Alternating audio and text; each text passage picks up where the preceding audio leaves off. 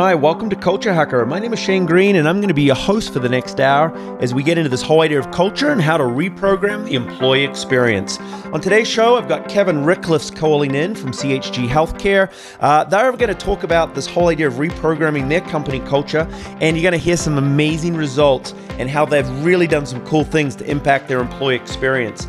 I've also got Ray Tenenbaum calling in from Great Hires, software platform, technology company that's doing some really cool stuff in reimagining, reprogramming the whole interview experience. So some really great insights coming from Ray. Before we get over to our interviews, let's talk a little bit about what's in the news. And of course, we focus on culture. I was reading Fox Business sort of the other day, and they were talking about Zillow. I'm not sure if you've heard of this company, real estate database company based out of San Jose. And they were using them as an example of whether or not culture and how the employees feel about coming to work really does make a difference. And there was an element in there that I thought was absolutely fascinating and really does highlight how critical this is. You see, when you're focusing on this whole idea of where to invest your dollars, do I buy shares? Do any investors really think about a company culture? Well, maybe it's time they did. And that's exactly what this article started to talk about. Because if you look at someone like Zillow, I think it's ranked like the fourth best technology company to work for. Fantastic element focus on employee experience. And as a result, if you kind of look at their Glassdoor results, they're off the charts. And people just would recommend Zillow to a friend, and they really like their CEO. The bottom line of this article was that they said, hey, while it might not be the only thing to focus on, understanding that culture impacting how someone feels about coming to work is going to have a financial implication. If people feel good about who they do it for, the company they work for, and what they're doing, you're going to see turnover go down, retention go up. That's a pretty good thing. It saves us some money. But more importantly, you're going to see your employees take care of your customers better and basically perform at a higher level. So at the end of the day, this idea of company culture, which I think has gone beyond just an HR thing. It is now the business thing. And that I think every manager, owner, executive out there needs to be looking and seeing, how do my employees feel about coming to work? So if I think about this idea of culture, this mindset and attitude, we have to start doing a better job of the employee experience. What are we doing as an organization to make our people feel better about coming to work each day? And really that's the basis of Culture Hacker. Our ability to go in and look at all the different mechanisms that helps us reprogram this employee mindset. Because if we don't get a better workplace experience, your best and brightest are going to walk out the door. Your customers are going to be dissatisfied because the person taking care of them are really ticked off at life. And the bottom line is you're going to have an employee group that underperforms. So, Culture Hacker, reprogramming the employee experience. It's about not only making the employee base feel good, it's about your investors, it's about your shareholders, your owners, it's about overall company health. So with that in mind, let's get Kevin on the phone. I'll be right back with Kevin Rickliffs from CHG Healthcare. So I'm very excited today on our Culture Hacker podcast. We've got Kevin Rickliffs, and again, Kevin, the Senior Vice President of Talent Management for CHG Healthcare. Now, these guys based out of Utah, Salt Lake City, Utah, I probably considered one of the premier staffing partners for hospitals and healthcare organizations nationwide. They've got about 5 healthcare staffing brands under them, so a lot of people to sort of deal with. But what I'm most excited about is that these guys really get culture, and I'm excited to get Kevin talking about his culture of putting people first. What's the outcome? Well, these guys seem to have got it done. Fortune, 100 best companies to work for. They did it again in 2016, but I think that's like 7 years in a row. One of the best places to work for millennials. I saw number 30 on the list. Fantastic. And then training. Seems like a hot button. Number 3 on the training top 125 for this year. Kevin, I could probably keep going with the awards, but let's get into it. Welcome to Culture Hacker. Yeah, I appreciate you having me on your podcast. Well, listen, we're very excited to have you here. You guys sound like you're doing some amazing things over there. So CHG Healthcare, let's jump right in. You go to your website. I've heard you talk. This whole culture of putting people first, it seems like the focus of everything. So culture is important. Tell us, how does it come about, and why is culture this rallying cry for you guys? Yeah, so for us, culture is really about the employee experience. And so we believe that everyone has a culture. A culture is a way that you run the business. And as most of your listeners know, it's a set of norms, the process, the rules, how the relationships you build. It's how people interact in an organization. And so culture can either be a positive experience for the employees or a negative experience. And about 15 years ago, we decided to find a way to make the culture of a company to be a positive experience for people. And we felt that if we could do that, we can increase the engagement of our employees and ultimately be much more competitive in our marketplace. And so ultimately, we've worked tirelessly for the last 15 years on how do we create the best experience for our employees. Well, listen, I'm excited to get into some of those ways you're doing it, but let's take a step back. So you kind of said it was a focus about business. So your customers inside and outside the organization, have they seen the benefits? I mean, you're getting these awards. So in terms of your business, how has this focus on culture really improved the business and really probably, made your customers so ecstatic? Oh, absolutely. It makes our customers, it creates a huge value for our customers. So healthcare staffing is a relationship business. It's about finding healthcare providers who are willing to go work with clients that we have, hospitals, healthcare providers, or healthcare systems. And so it's about connecting with individuals, connecting with our clients, connecting with our providers. And we believe that engaged employees really are a competitive advantage in that. So we build a great relationship with our employees if we give them a voice, if we create the relationships through open and honest two-way communications, then we're setting the tone for how they interact with our clients. And ultimately, if we're open and honest and we create this experience for them where they feel like they can go out and make the best attempt and the best relationships with their providers because they're getting it at work, what actually happens is they go do that. And because of that, we have built incredible relationships, and ultimately the customer service piece of it is embedded in those relationships that we have with our clients and our providers.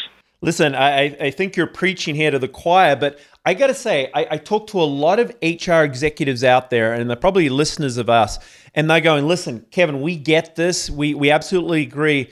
Yet I've got this owner, I've got this boss, I got the CEO who keeps talking to me about this whole ROI of investing in the employee experience. What would you say to them? Give me your sort of take on this. If you're talking to somebody who goes, ROI, does this thing really work? You guys seem to have done it. Help us out here. How do we overcome the person who really just looking for a stat or a number to prove this investment worthwhile? Yeah, and I think the number really is in studies that have been done outside of each company. And so if you look at the list of 100 best companies, almost every company on that list leads the industry in profitability, in production. So currently we grow about twice as quickly as our industry. And so if you think about the financial results of growing twice as quickly as everyone else in your industry, it is such a competitive advantage that getting it down to an ROI of each individual program is very, very hard. But getting it down in a way that shows the executive and shows senior leadership that you are growing more quickly is paramount in this, in making the connection to the overall success of the company.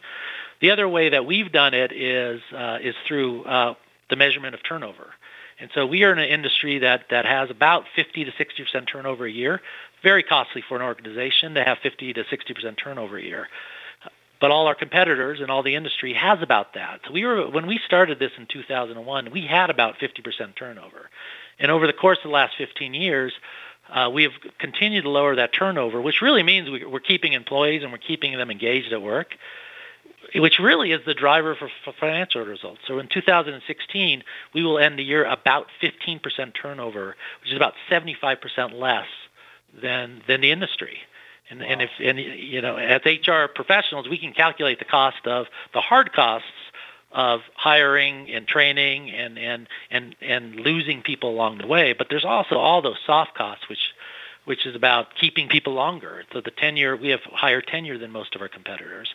In a relationship business where the key driver is the relationships we build with providers and clients, it becomes a huge competitive advantage to keep those relationships and keep people in their seats engaged. Listen, congratulations again. Now, I got to say, you're sort of the senior vice president of talent management, so I'm going to give it to you that you probably get all the accolades, but you're certainly a key facilitator. But the reality is, culture, there's this whole support and this whole facilitation and making a great culture. It can't be just an HR thing. So, talk about within your organization, how deep does the support system go to really make culture the main thing? When we began, clearly it needed to start with the CEO and the executive team. So the CEO and the COO of our organization wanted to drive turnover down, and that was really the catalyst of looking into engagement. But over the years, I would say we've actually expanded to every employee. So culture is everyone's responsibility because it really, in our opinion, is about the employee experience, and everyone contributes to the employee experience. And so we, as part of our training and development cycle, we train the employees how to build a good culture, what we mean by a good culture. We also spend a lot of time with leaders on building culture. And so we have a year-long program for leadership development that almost exclusively teaches people leadership, how to interact with employees, how to talk to employees, how to have dialogue with employees, how to show employees or how to help grow and develop your employees. And all that has built this engine where everyone in the company is always thinking about how to make the company better, how to make the culture better. And so it really is everyone's responsibility. I just have the job of helping show a direction, and the people who report to me in HR, but ultimately everyone owns the culture. And once we get to that point, then you have everyone aligned in the right direction. Fantastic. Some great advice. So listen, we know that when you take on this task, and I think you mentioned 15 years ago, you started down this path. So, we know that evolving or changing culture, first of all, it's not an impossible task, but it does take time. Through those 15 years, what do you think the biggest challenges were that you came up against? And can you give us some insight? How did you overcome them? Where was some of these success points of really getting everybody engaged in your culture? Yeah, for us, some of the success points started right at the beginning. So when we decided to look at how to lower turnover, which was really the business obstacle we were trying to solve, before we started calling it culture and engagement, we went to the employees. We went to the leaders, but we also went to the employees and asked them their opinion. And during 2002, when we began to do this, what we learned is the employees really wanted to help us grow. And so through the years, we've continued to focus on building a culture of feedback where we give the employees every opportunity to have a voice in the company and continue to give us feedback and continues to help us be better, which was really one of those catalyst things from the beginning that really helped us to grow. The other big piece for me was over time changing the leadership, changing the view of what leaders believe their jobs were, that we weren't the hierarchical leader who made every decision, but as you give the employees a voice and you give them autonomy, a leader's role becomes a coach, and a leader's role becomes a facilitator, and a leader's role becomes a conduit of information, but we don't have to be the single decision makers in all this. And those two things, just continuing to dig deeper and deeper in those two areas, really made a huge difference for our company. What about sort of roadblocks? You've kind of got, who was the harder group to sort of convince or get on board to sort of take you down this path? Was it the managers group who had to kind of put aside some of their tried and true ways or habits and get them to start thinking differently, as you said, their view of leaderships? Or was it the employees to actually get them to a point where they actually started to believe that what you were talking about, putting them first, was in fact real? I think for us, it was the leaders. I think when you think about leaders and you think about what they value in their job and what they believe their job is about, it's about being the expert, it's about being the decision maker, and beginning to get them to see that there's another way of leadership was a really difficult task. And you shouldn't go into this thinking that you're not going to lose people. So we lost about a third of the leaders in the first 4 or 5 years we did this, because they didn't want to make the change of where leadership was being taken. And so we ended up spending a lot of time on leadership development and division and creating the vision of what we wanted and really training the leaders on what we needed from them. And there was casualties along the way, people who either didn't believe in what we were saying or didn't want to make the changes. And over time, you will have to decide, or we had to decide, that we had to part with some of our leaders. Well, I mean, it sounds like what you're talking about, you're a real change champion. So tell us, how do you successfully take people through such dramatic change? We understand we lost a few people on the way, but it sounds like you kept a lot of good people as well. So was there anything that you did that helped them through that? Because even though they might have made it, I'm sure there was a couple of dark days or a couple of moments where even they challenged or at least questioned what you were doing and what you were taking them through. Yeah, I think my suggestion for everyone, and it's the approach we used, is we made it an evolution. We made it a journey. We didn't create a master plan, a 2-year plan where we're going to get this done. We just began to run the company this way a little bit more every year. And so one of our core values, besides putting people first, the second most important core value is continuous improvement.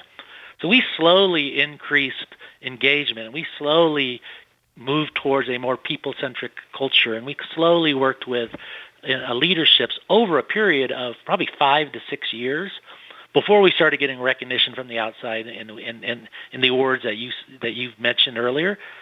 And so it's a long journey, and it's realizing that some of the employees will struggle with a new vision, and a lot of the leaders will struggle with this kind of leadership, and just working with them day in and day out. And over time, people began to see how powerful it was and began to change. And so time is your friend in this. You need to keep working on it, but you need to really be diligent in working on it, which is why I think a lot of companies struggle to start it, is they think it's a program, and it's not. It's really a way to run your business. Yeah, I love what you're saying. I mean, this is how we approach the Culture Hacker. We just slowly start to manipulate the mechanisms to make people feel good. You would love, Kevin, we work with an organization, and as we started to sort of, start to work with them and look what had happened, we found that one of the senior executives had recently just sent out a video where he basically told the whole organization, I think 5,000-6,000 people, that their culture was broken, everything was wrong, and that they better be prepared for change.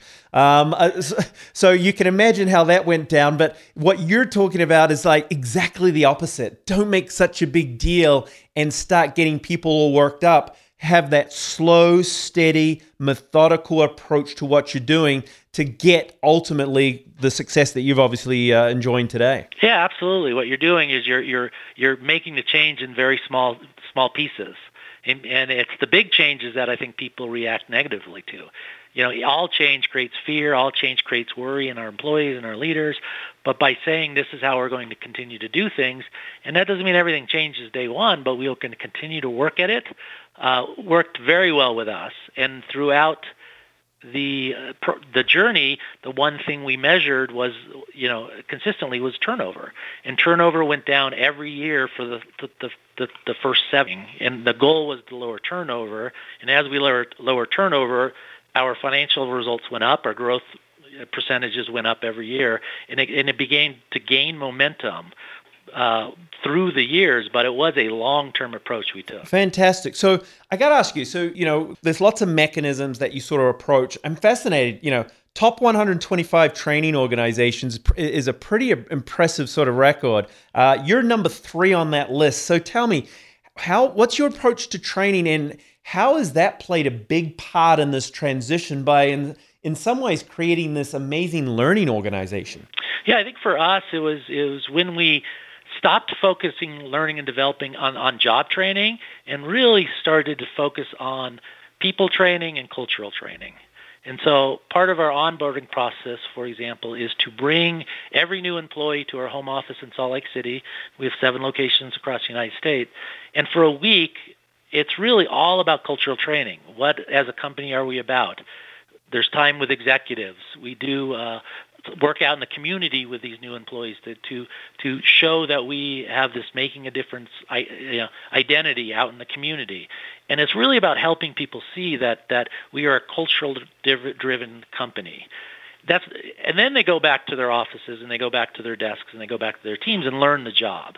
And so much of training, I believe, focuses on job training because you want to get a specific ROI number. Cultural training is really hard to measure that way, except for you begin to align people with the same belief system.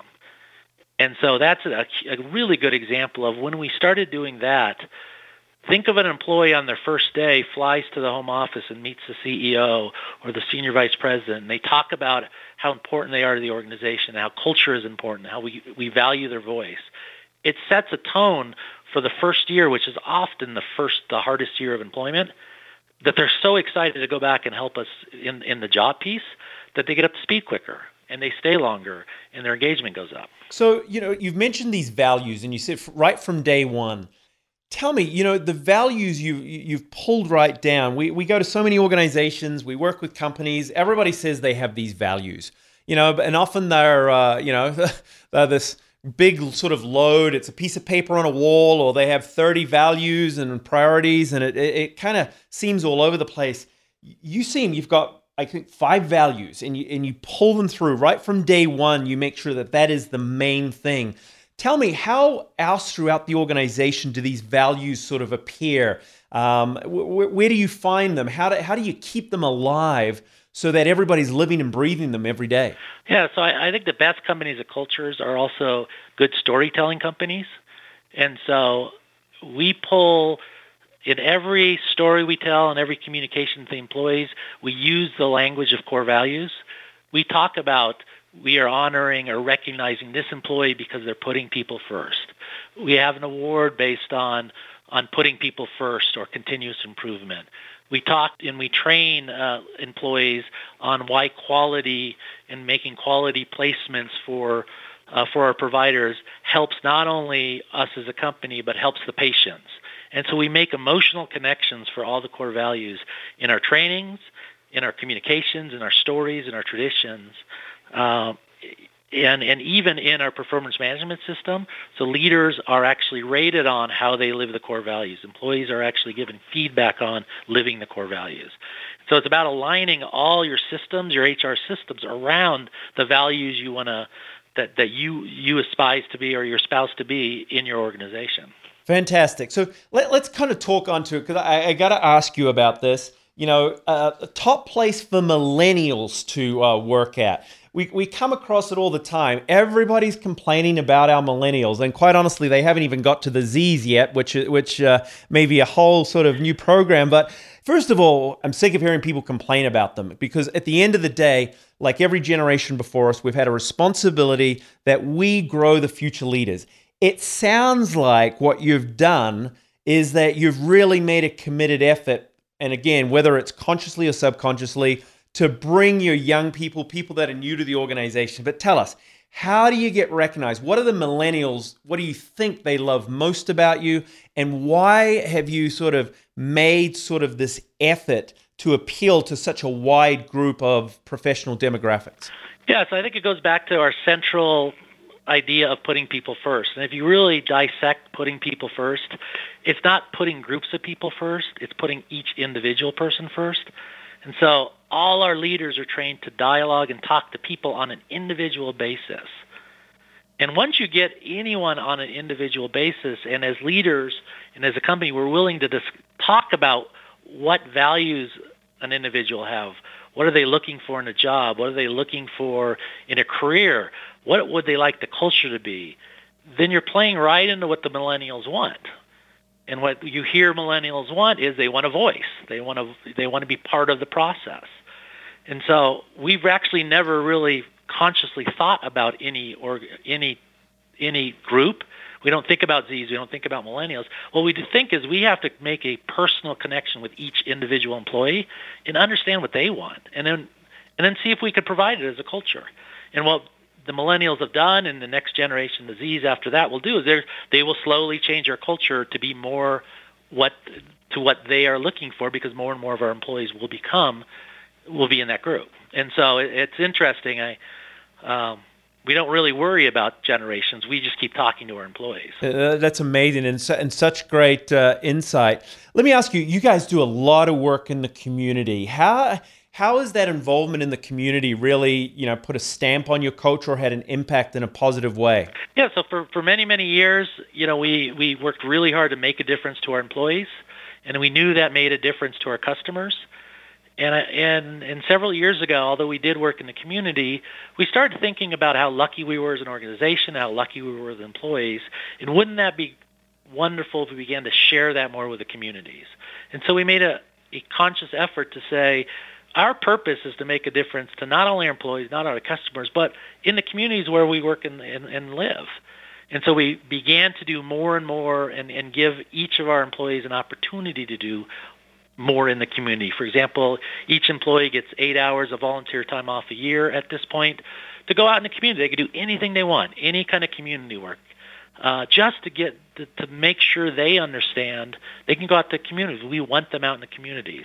And so we do a lot of work with that. We do a lot of team events out in the communities, and it could be a wide range of things. And then we will continue over the next several years to do more and more bigger projects in healthcare and areas where we're working in.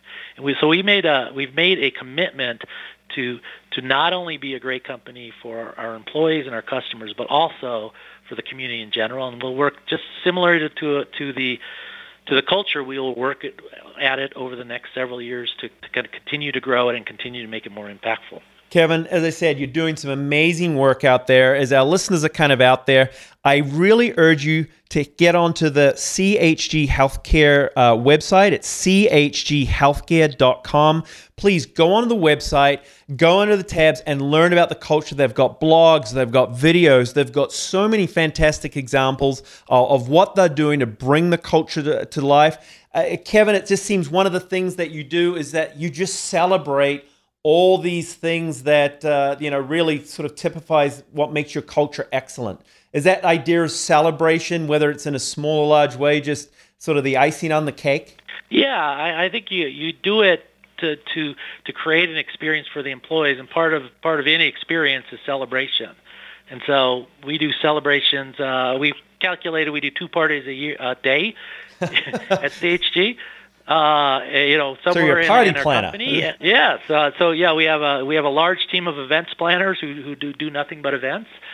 And it's just another way to celebrate kind of the success we're having as a company and the success we've had in building a culture and really make sure we continue to appreciate our employees. Well, listen, Kevin, great work out there, a real inspirational story, and I urge all of our listeners, head out there again, chghealthcare.com. Check it out. There's lots of great stuff there. We've got Kevin Rickliffs here, Senior Vice President of Talent Management. Kevin, thank you so much for taking some time to talk to us today. I know you got a lot of parties to plan, so we'll let you get back to it. But just thanks for sharing your story. And everybody out there, if you get a chance to see Kevin, he's out there at some conferences. He's out there speaking and spreading the word.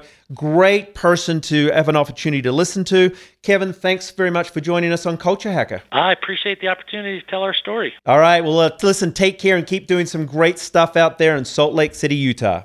Thank you. All right, so next up here on Culture Hacker, we've got an exciting interview. We're going to talk a little technology. I've got Ray Tenenbaum from Great Hires, and he's going to tell us all about their candidate interview experience platform. Ray, how are you doing today? Doing great, Shane. How are you? Good, fantastic. Listen, thanks for joining us on Culture Hacker. Very excited to hear a little about what you've got going on because I understand that you're doing pretty well on the award circuit. Just to kind of let everyone know what's going on, Entrepreneur Magazine has ranked Great Hires as one of the most brilliant companies to follow here in 2016. They actually got ranked number 2 in the business tool section. That's pretty cool. And I've got some insider information that HR Examiner is going to rank them one of the top HR products here for 2016. So this platform they've got going on is pretty exciting. So Ray, congratulations. It sounds like you're doing something well. Thanks, Shane. Yeah, our PR department's doing a good job getting our name out there. Well, listen, let's start from the beginning. What did you see out there in the marketplace that was the real catalyst for getting this interviewer platform up and running? Yeah, so like kind of most entrepreneurs, the whole idea for Great Hires stemmed from a real life experience. A few years ago, I was interviewing at one of the large technology companies in Silicon Valley, and I got in there through a connection and then was asked to come in and interview for a job. Unfortunately, they never actually told me what the job was, so I went in there as being asked questions about how I would handle certain situations, but didn't know anything about what the job description was, what the responsibilities were, anything like that. And of course, I didn't end up getting the job, and I asked them, could you at least send me the job description now that I'm not even being in consideration for it? And so that was the idea of then, hey, I can't be the only one who's struggling with kind of knowing exactly what to expect when they show up for their interview day.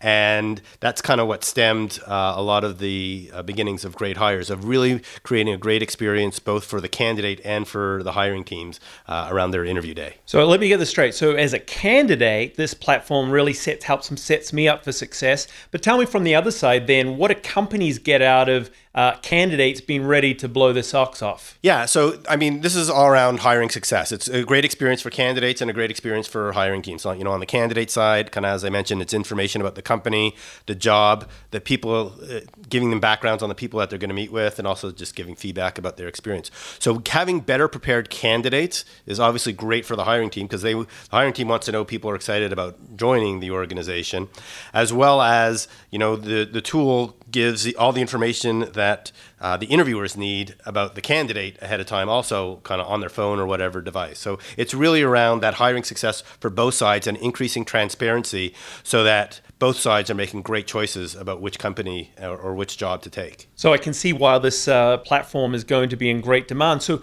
walk me through them from both sides. Exactly what does the platform do? It sounds like you've got a lot of great things going on simultaneously in terms of organizing both the candidate and the interviewers to have a great interaction. So tell me, what's happening on both sides? Yeah, so our flagship product is called, the Great Hires Candidate app.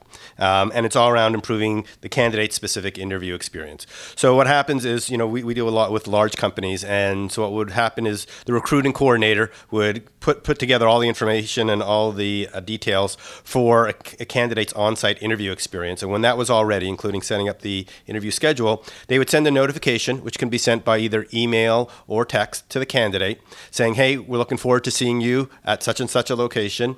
And to learn more about the details for your interview day, click here. And what it does is, since it's a web-based app, it opens up the browser of whichever device they're on, whether it's a phone, a tablet, or a desktop, and they can see all the information about the company, background on the company. You can include anything, like culture videos or, your annual report, details about the job, such as the latest version of the job description, as well as a real-time version of the interview schedule, so that they can see who they're going to interview with, as well as their background. So we link each interviewer's background with their LinkedIn profile, and then interviewers can add additional information like their Twitter account or their blog. And then lastly, when their interview day is done, the candidate gets asked to submit feedback about their interview experience. Especially, one key question, which is, hey, if you didn't have a chance to tell us anything during your interview day, now's your chance to tell us, as well as, Net Promoter Score and other kind of details about the feedback. And so this is really around, once again, increasing the transparency and really making a great on-site candidate interview experience. Sounds like it takes a lot of stress out for the interview candidate because you've got all the information in one space. So if they kind of mess it up, it really is on them, yes? Well, it's a two-way street, right? So, the candidate can't say that they didn't have the information or they weren't prepared. But at the same time, usually what happens on the candidate side, it generates more questions. Hey, I saw information about this. I want to learn more about that. So they're coming in with a level of knowledge which is much higher than a typical candidate would be coming in with, given that they don't need to start hunting and pecking around different sources just to capture all that information. As well as, these candidates these days with, unemployment rates below 5%, they got lots of options, and they want to be wowed by companies, and that's one of the real big selling points to our clients, which are the companies, around, hey, you want to show candidates that you're on top of things. You're really around wanting to bring in these candidates to your company, and you're going to sell them hard. And one of the ways is impressing them with the interviewing process, because a lot of candidates see the interviewing process as being a good leading indicator of what it's going to be like to work at that company. You're so right. Selection is now one of those catalysts and sort of ground zeros for culture and the whole experience that someone has.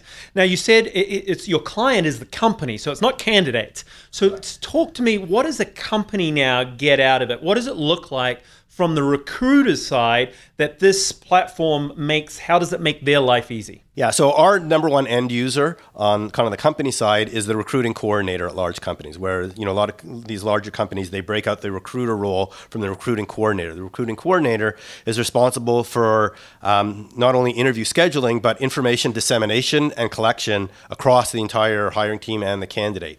And our whole raison d'etre is to make their life easier, better, and more successful. And the recruiting coordinator is responsible for setting up the job within our system and then contacting, obviously, the interviewers, but using our tool and our platform to make the interview scheduling a lot easier than using, just regular Outlook Exchange. And then once all the RSVPs are in and the full schedule is ready, they're responsible for, sending up the information to the candidate and doing that coordination with the candidate during the interview day.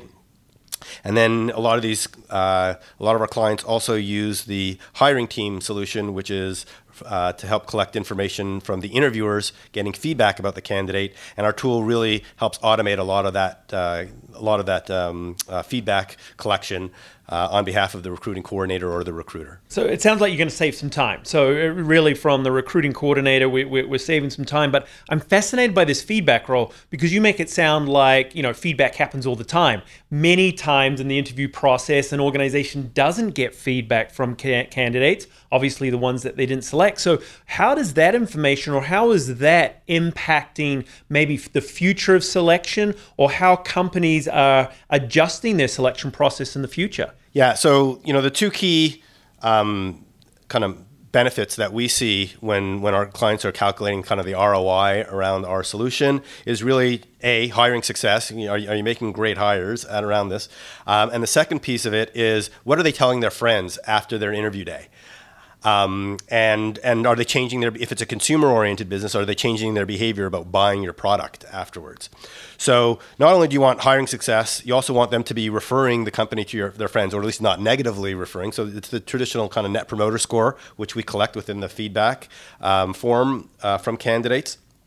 And as well as, if you're Starbucks and you're interviewing a candidate who is a Starbucks consumer, you do not want to be upsetting them because you're going to lose that lifetime value of that candidate if they do not have a great experience. So there's really some real tangible benefits in terms of quality of hire, as well as some other secondary benefits of referring other potential hires to the company, as well as just basic simple stuff like lost revenue. And there's a lot of research around if you don't treat candidates well in a consumer-oriented business, it can affect your bottom line. You know what? I love this. In Culture Hacker, we talk so much about this, the reputation of the employee experience. So what you're really pointing to is that you're elevating that employee experience. And even if somebody doesn't end up working for them, that experience is something that stands out in their mind and something that they get to talk about, tell their friends about. So you're creating in an interview process maybe a story worth telling. That's pretty cool. And on top of that, they don't even need to tell their friends. They just need to go onto Glassdoor and post about their experience. Hey, we all know how beneficial that could be, or negatively if it goes the other way.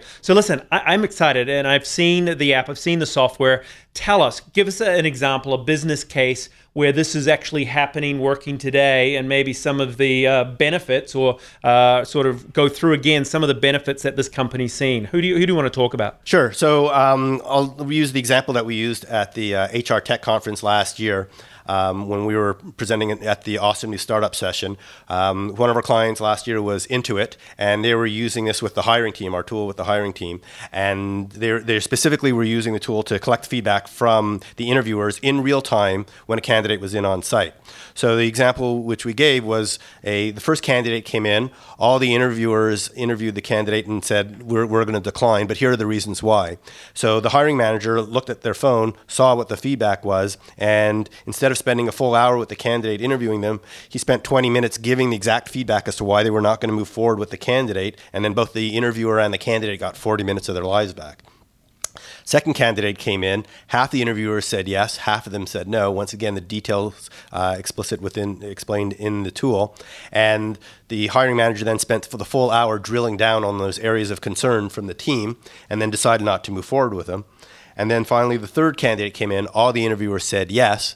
The hiring manager looked at his phone before taking the candidate out to lunch, saw that everybody said yes, then made an offer on the spot to the candidate. So this is a great example of, a kind of well-known company using our tool in real time to make adjustments and make a decision and decrease the time to offer for a candidate, thanks to our tool. Listen, I love the efficiency, again, already stands out. But what really blows me away about that story is the fact that you're actually able to take some time to talk to a potential candidate about why not.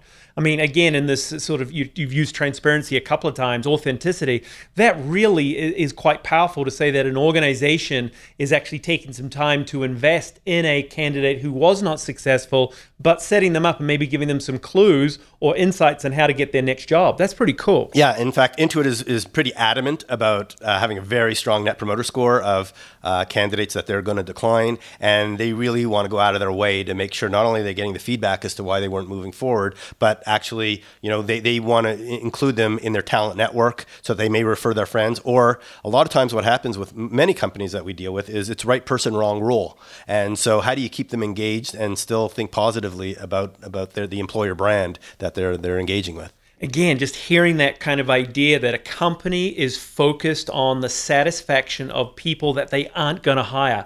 And again, in today's world, when we think about culture, here we are, and it's a great example that culture isn't just about the people that are working there, but it's about the people that don't work there yet still are a part of that story and the reputation out there in the marketplace. That's amazing. And no surprise, Intuit consistently scores in one of the top great places to work, by Fortune magazine. Well, again, you can certainly say why. Listen, I love it. So our listeners out there are going to want to see this. What's the best and easiest way to get an example or a download or a demo of what you're talking about? To see this, I think really brings it to life. Yeah, the two easiest ways to kind of see a demo is if you go to the Great Hires website, which is greathires.co. So just to be clear, it's not .com, it's greathires.co. There's a demo request form right on the front page that you can just fill out. Or if folks on the podcast want to email me directly, my email address is ray at greathires.co. Those are two easiest ways. Perfect. I say, everybody hit Ray up. Again, great guy. Ray, listen, thank you so much. I'm loving what you guys are doing out there. It really fits with our whole philosophy that you can have an impact in one part of the culture that has such a resounding sort of lasting effect throughout the organization. So listen, congratulations. I know you're getting a lot of accolades out there, so you're doing something really well. Again, Great Hires is the company based out of the Silicon Valley. Check them out if you're wanting to really make a difference in the interviewing process, and more importantly, start to understand how your selection process could get better and improve in the future. Great. Good to talk to you. Thanks very much. Shane, thank you so much for having me. All right. Cheers. Bye. Take care. So as we finish up today's Culture Hacker podcast, let's talk a little bit about selection. Of course, Ray just gave us some great insights about how to make that interviewer experience that much better. But on your side, ask yourself, is the selection process truly robust enough to get the best people through the door and, more importantly, selected? This is the one time where I suggest you just slow down. It's not about getting warm bodies, it's about getting the right bodies. And that starts with some very simple ideas. First of all, focus as much on culture fit as job fit. Job fit means they've got the skills, they've got maybe the experience you're looking for. But ultimately, once they've got some of these basic elements covered, you need to make sure they're going to be a fit for your team and your organization. And that's where some behavioral-based questions around your values are so very, very critical. Listen, it's just as important for someone to deselect themselves in the interview process than it is 60, 90 days later when they realize that the culture in the company is just not a good fit for them. So really make sure that they understand what sort of culture, what sort of expectations you have of them and the organization. One of the things I like to do is the group interviews. Get your employees to interview any potential candidates. There's a couple of reasons that this makes a lot of sense. First of all, again, if your employees are part of the interview process and you select a person or you select them because they recommend them, this is great because then your employees have some buy-in to actually help that person be set up for success. The other thing is that you also get to kind of challenge and test the interviewer a little bit. By putting them in front of multiple people in a short amount of time with different questions, you can kind of put a little bit of informal pressure on them. See if they're still smiling, see if they're still at the top of the game, and you're making sure that there's not any inconsistencies amongst the answers that they're given. One of the things that we do in the Culture Hacker book is give you an interview scorecard where each of your employees get to rate them on the different values or the different expectations, and you kind of get a collective score. That way you remove some of the biases and some of the prejudices that, whether we like it or not, often comes into the interview process. The other thing I like to do is think about some activities. What sort of activities that capture what your culture and value are all about can you include into this early stage? I love what they do at Lego. Of course, they get potential interviewees, potential hires, to actually go through a whole exercise of creating something with Lego. Now, this isn't just about having fun with a toy. This is about seeing about their creativity, about seeing how well they work together as a team, all of which are very important values to the organization. So think, is there an activity that would fit for you? But most importantly, remember, when you're interviewing someone, you got to be organized and you got to be welcoming. Remember, these people are coming in and that's part of your brand. You don't want them walking away disrespected, disgruntled, frustrated with you over the interview process. So get yourself organized, be well planned. Make sure you're not bringing people back for interviews on multiple days. If the experience for someone is bad, one, they're probably not going to come on board with you, even if you really want them to do so. But more importantly, your reputation as an interviewer, as a place to go and work, will be damaged. And that's all part of this whole idea about reprogramming the employee experience. It starts in the interview process. So ladies and gentlemen, thank you for joining me on Culture Hacker today. Hopefully you've enjoyed listening to Kevin, listening to Ray, and picking up on some insights from myself. Shane Green, Culture Hacker. It's about reprogramming your organization code. The book comes out April 24th, published out by Wiley, so look out for it. We've got lots of great insights, ideas, examples in there about how you can reprogram your company code. Thanks very much for listening, and we'll see you again soon.